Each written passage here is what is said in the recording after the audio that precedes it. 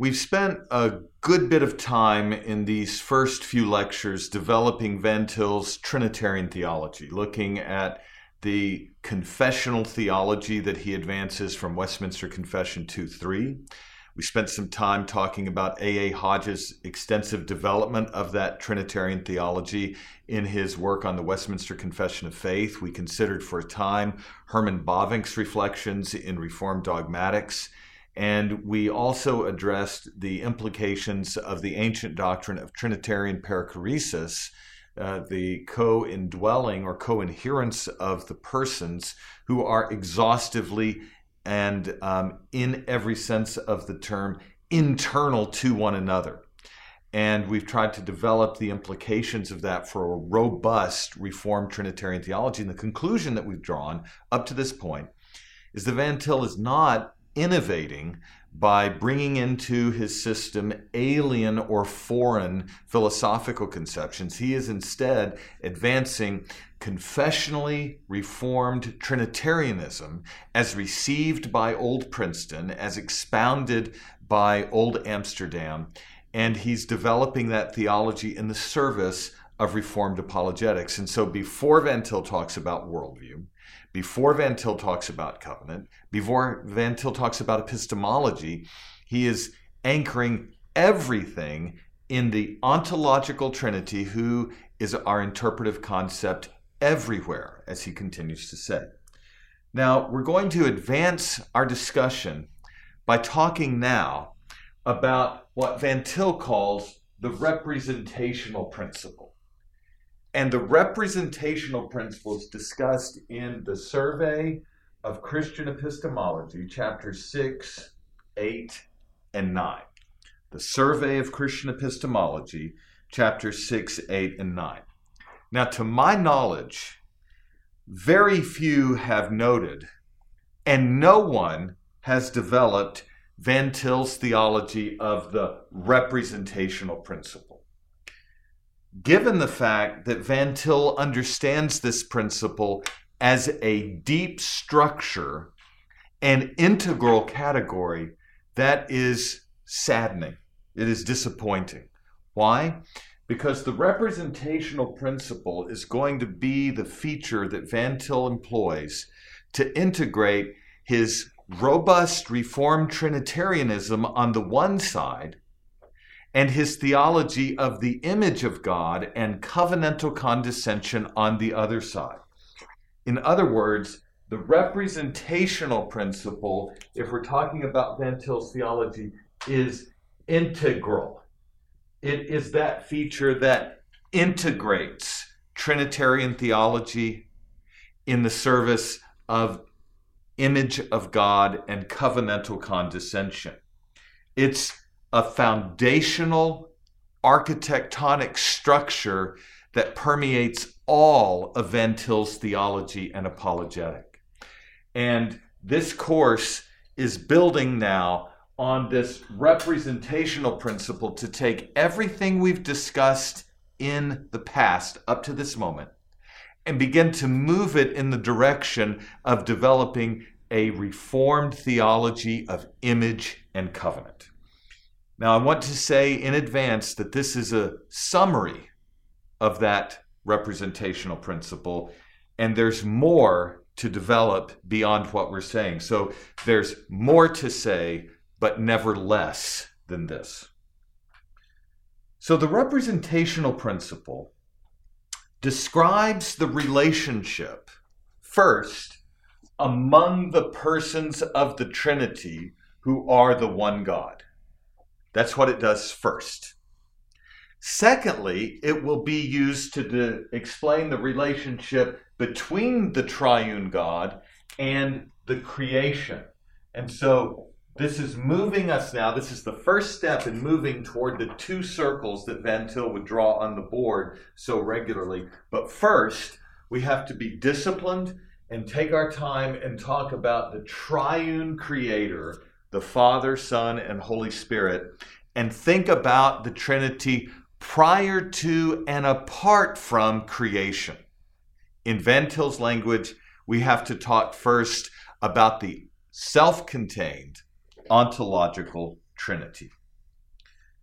So Van Til, in the Survey of Christian Epistemology, this is on page 96, he says this: the Trinity exists in the form of a mutually exhaustive representation of the three persons that constitute it. He says, now also on page 78, that was a quote from page 96, he says on page 78, even the persons of the Trinity are mutually representational. They are exhaustively representational. And so what you can see Van Til adds to the discussion we've had up to this point is the idea of mutual and exhaustive representation. I'm going to put that on the board. What is integral? Is mutual, exhaustive representation. Van Til says this is foundational to the doctrine of the Trinity. Another way he puts it in Common Grace in the Gospel, page 13, is that the persons of the Trinity are mutually exhaustive of one another and of God's nature. So not only is there mutual exhaustion, they're mutually exhaustive of one another and of God's nature, they are also mutually representational. Now we've got to understand what Van Til means and be sympathetic, critical, and analytical. So let me review briefly what we've said up to this point and then demonstrate what the representational principle adds to the discussion.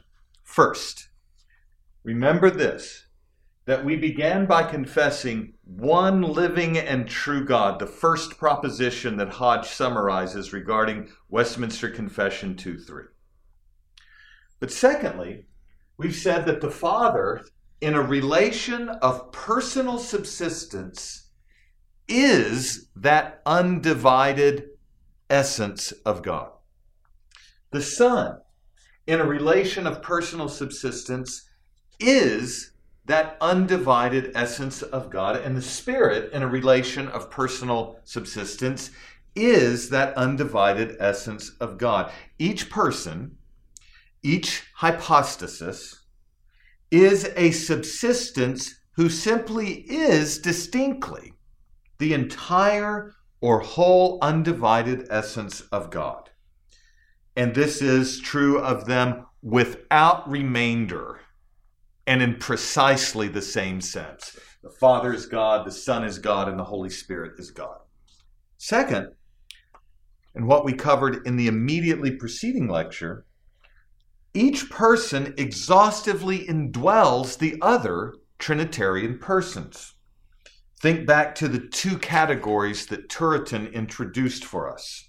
First, the persons Father, Son, and Spirit permeate one another in their relations of co-inherence. They dwell in one another. They exhaustively inhabit one another. There is no exteriority to their personal relation. Each person, as he subsists as the undivided divine essence, exhaustively permeates the other person in a relation that has no creaturely analogy.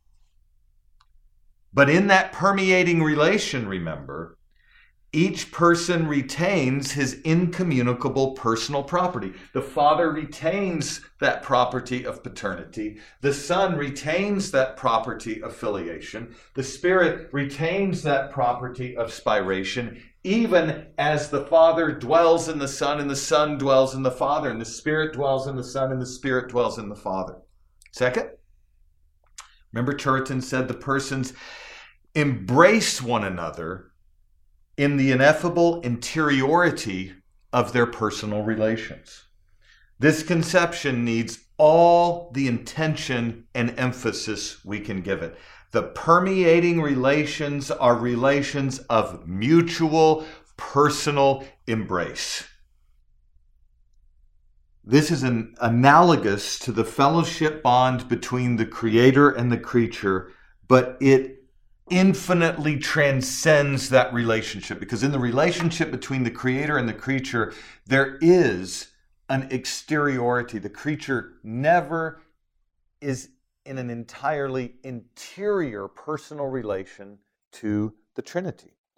So the permeating personal relations in perichoresis and the embrace that constitutes those relations is one of exhaustive and infinite perfection. That is the archetype of personal relationality. Now, here's the question. What does the representational principle, as Van Til puts it, add to what we have covered? I'll remind you of those two quotations again, one from page 96 and one from page 78 of the Survey of Christian Epistemology. I'll remind you one last time, this is the most neglected and least understood aspect of Van Til's system, and it's the most important. He says, the Trinity exists in the form of a mutually exhaustive representation of the three persons that constitute it. And again, even the persons of the Trinity are mutually representational. They are exhaustively representational of one another. So what does the representational principle add to what we have had on the board and understood up to this point regarding these relations of subsistence and coherence within the undivided essence of God? Well, first, the representational principle adds this idea. Each person distinctly represents the entire and undivided essence of God by way of what we will call a relation of personal subsistence. So the Father, think of it now, adding to this notion of a relation of personal subsistence, what do we say of the Father? He represents the entire and undivided essence of the one living and true God. And this is the key. As he subsists as the undivided essence, he exhaustively represents that essence. It's not that he's exterior to it. It's not that it's a representation of the Father external to the essence who represents that essence. It is in the relation of subsistence that he represents the whole divine essence by way of that relation. Secondly, the Son, as he relates to that essence in this relation of personal subsistence, what does he do? He equally represents the entire and undivided essence of God, and the Spirit in the relation of personal subsistence represents the entire undivided essence of God. So the Holy Spirit represents, by way of personal subsistence, the whole essence of God without remainder, and that is true of the Father and the Son and the Holy Spirit.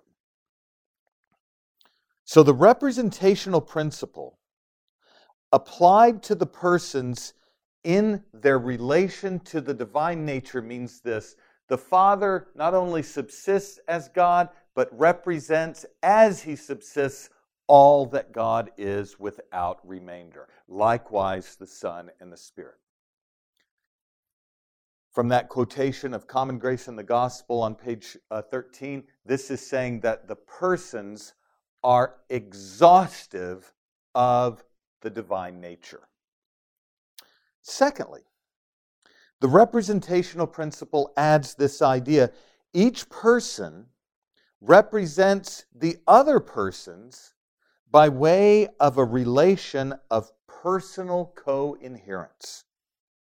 Each person represents the other Trinitarian person by way of a relation of personal co-inherence. So the Father represents the Son even as He dwells in Him. The Holy Spirit represents the Father even as He personally indwells the Father. The Son represents the Holy Spirit and vice versa as He dwells exhaustively on the interior of the other. So here's what we can say. The Father represents the Son since He indwells the Son in an entirely interior relation of co-inherence. It is exhaustive representation of person and person. The Son represents the Father as He indwells the Father in an entirely interior relation of co-inherence. And likewise with the Spirit. So the representational principle brings into view now the representation of each person of the entire divine essence and each person of the other persons in the Godhead, given these relations of co-inherence. So each Trinitarian person distinctly subsists as the simple essence of God, personally indwells the others in a relation of co-inherence, and as such, there is mutually exhaustive representation of person to nature. So Van Til's summary of this conception, and whether this is the best language to choose, is something we can continue to reflect on and try to develop, but each person is absolutely exhaustive of the other person and of the entire divine nature without losing those discriminating personal properties of paternity, filiation, and spiration. As each person is God, each person indwells the others in eternally living and personally dynamic relations of mutual co-inherence. Van Til's summary, then, is there is complete, mutual, exhaustive representation. And so the representational principle is nothing more than a description, an exposition of those relations of subsistence and co-inherence that we've seen flows directly out of classical Reformed Trinitarianism. But now, as we think about the representational principle, what this does, the representational principle does, it's integral to talking about the mutually exhaustive relations within the Godhead, person to nature. But now Van Til's going to remind us that the representational principle also has a direct bearing on the creator-creature relation. Remember, we've talked about that, the creator-creature relation, where the triune creator remains immutably absolute and impassible in relating to the creature by virtue of creation and covenant. Van Til says this about the representational principle or the representational plan. Page 79 of the Survey of Christian Epistemology. Listen to what he says. He says, since the whole being of God, if we may in all reverence say so, is built on the representational plan, it was impossible for God to create except upon the representational plan. And so now, this representational principle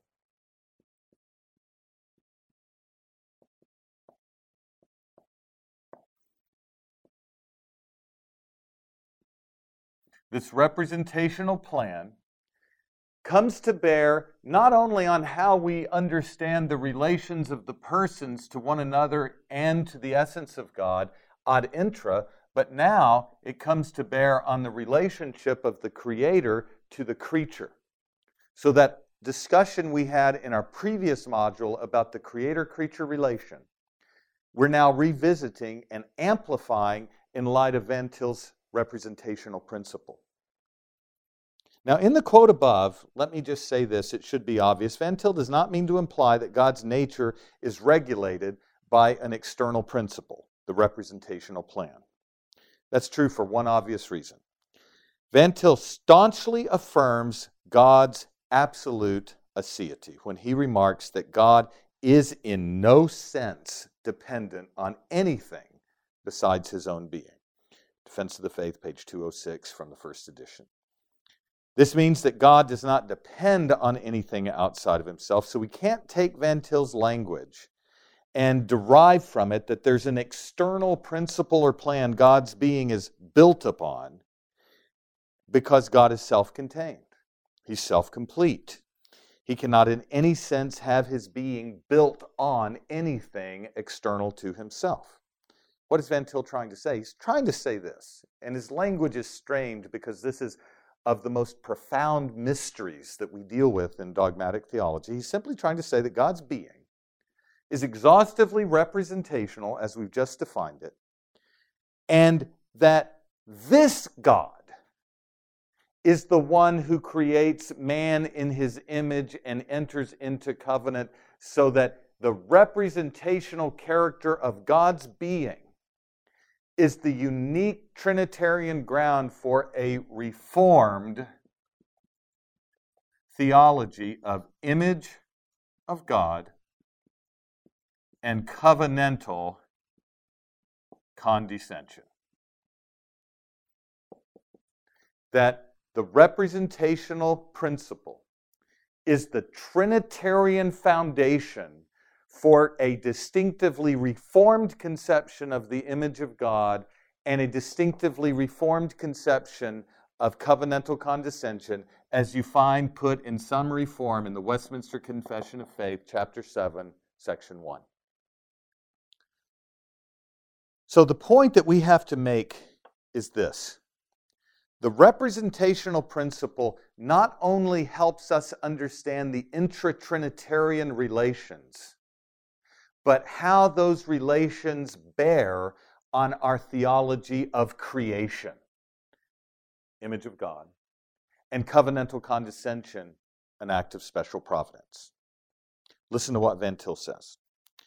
Van Til says, the foundation of the representational principle among men is the fact that the Trinity exists in the form of a mutually exhaustive representation of the three persons that constitute it. And he goes on to say that the covenant idea is nothing but the expression of the representational principle applied to all reality. There's the pivot point. That's on page 96 of the Survey of Christian Epistemology. What does Van Til say? That this representational principle, and I'm going to put the triangle in there so you can remember that we're talking about a specific and particular conception of the Father, Son, and Holy Spirit that Van Til has developed. The representational principle that is encapsulating now these relations of subsistence and coherence. It is that relation that's going to provide the foundation for image bearers in covenant with God. In other words, the mutually exhaustive personal representation among the persons of the Godhead supplies the ontological basis for the representative function, particularly of Adam as the image of God in covenant with God. And so let me talk about those 2 points and amplify what Van Til's saying just a bit. First, the natural religious relation that God has with Adam as the image of God. That natural religious relation is fundamentally a personal relation. Adam, formed in the image of God, has fellowship with God, and enjoys a form of communion with God that is a creaturely replica of the archetypal union and communion and co-inhabitation Hodge spoke of in his Introduction to Systematic Theology, which Van Til quotes in the IST. You see, on a Reformed theology of the image of God, informed distinctively now and fundamentally by this Reformed conception of the Trinity, Adam is created not merely as a rational and volitional analog to God, who does not yet have fellowship with God, as Rome says. He is instead created at the instant of him being formed from the dust of the ground. In that instant, he is created in natural religious fellowship, where person has fellowship with person in a bond of mutual religious embrace. True knowledge, true righteousness, true holiness that consists in what? The worship of the God who is one in three and three in one. So there's a creaturely replica of personal fellowship between Adam and the triune God that is an ectype, a copy, a replica of this archetypal principle of exhaustive personal representation. Contrary to the Roman Catholic view, Adam is not created merely as a rational and volitional analog to God, needing extrinsically infused grace in order to have fellowship with God. He is entirely inclined toward God in original righteousness and holiness and in true knowledge with God, in worship of Him. Now, in addition to that, Adam, when he is created from the image, from the dust of the ground, and in fellowship with God, he is by nature a worshiper of God in religious fellowship with God. Covenantal condescension, according to Westminster Confession 7:1, is an act of special providence by which God promises Adam himself as Adam's fruition and blessedness and reward. On what condition? On condition of perfect, personal, exact, and entire obedience. Adam can advance from a mutable form of natural religious fellowship with God to its consummate perfection, where God Himself, in the language of Westminster Confession 7:1, God Himself is Adam's blessedness and reward. That special act of covenantal condescension confers on Adam what category that he does not have by nature? Adam is the representative head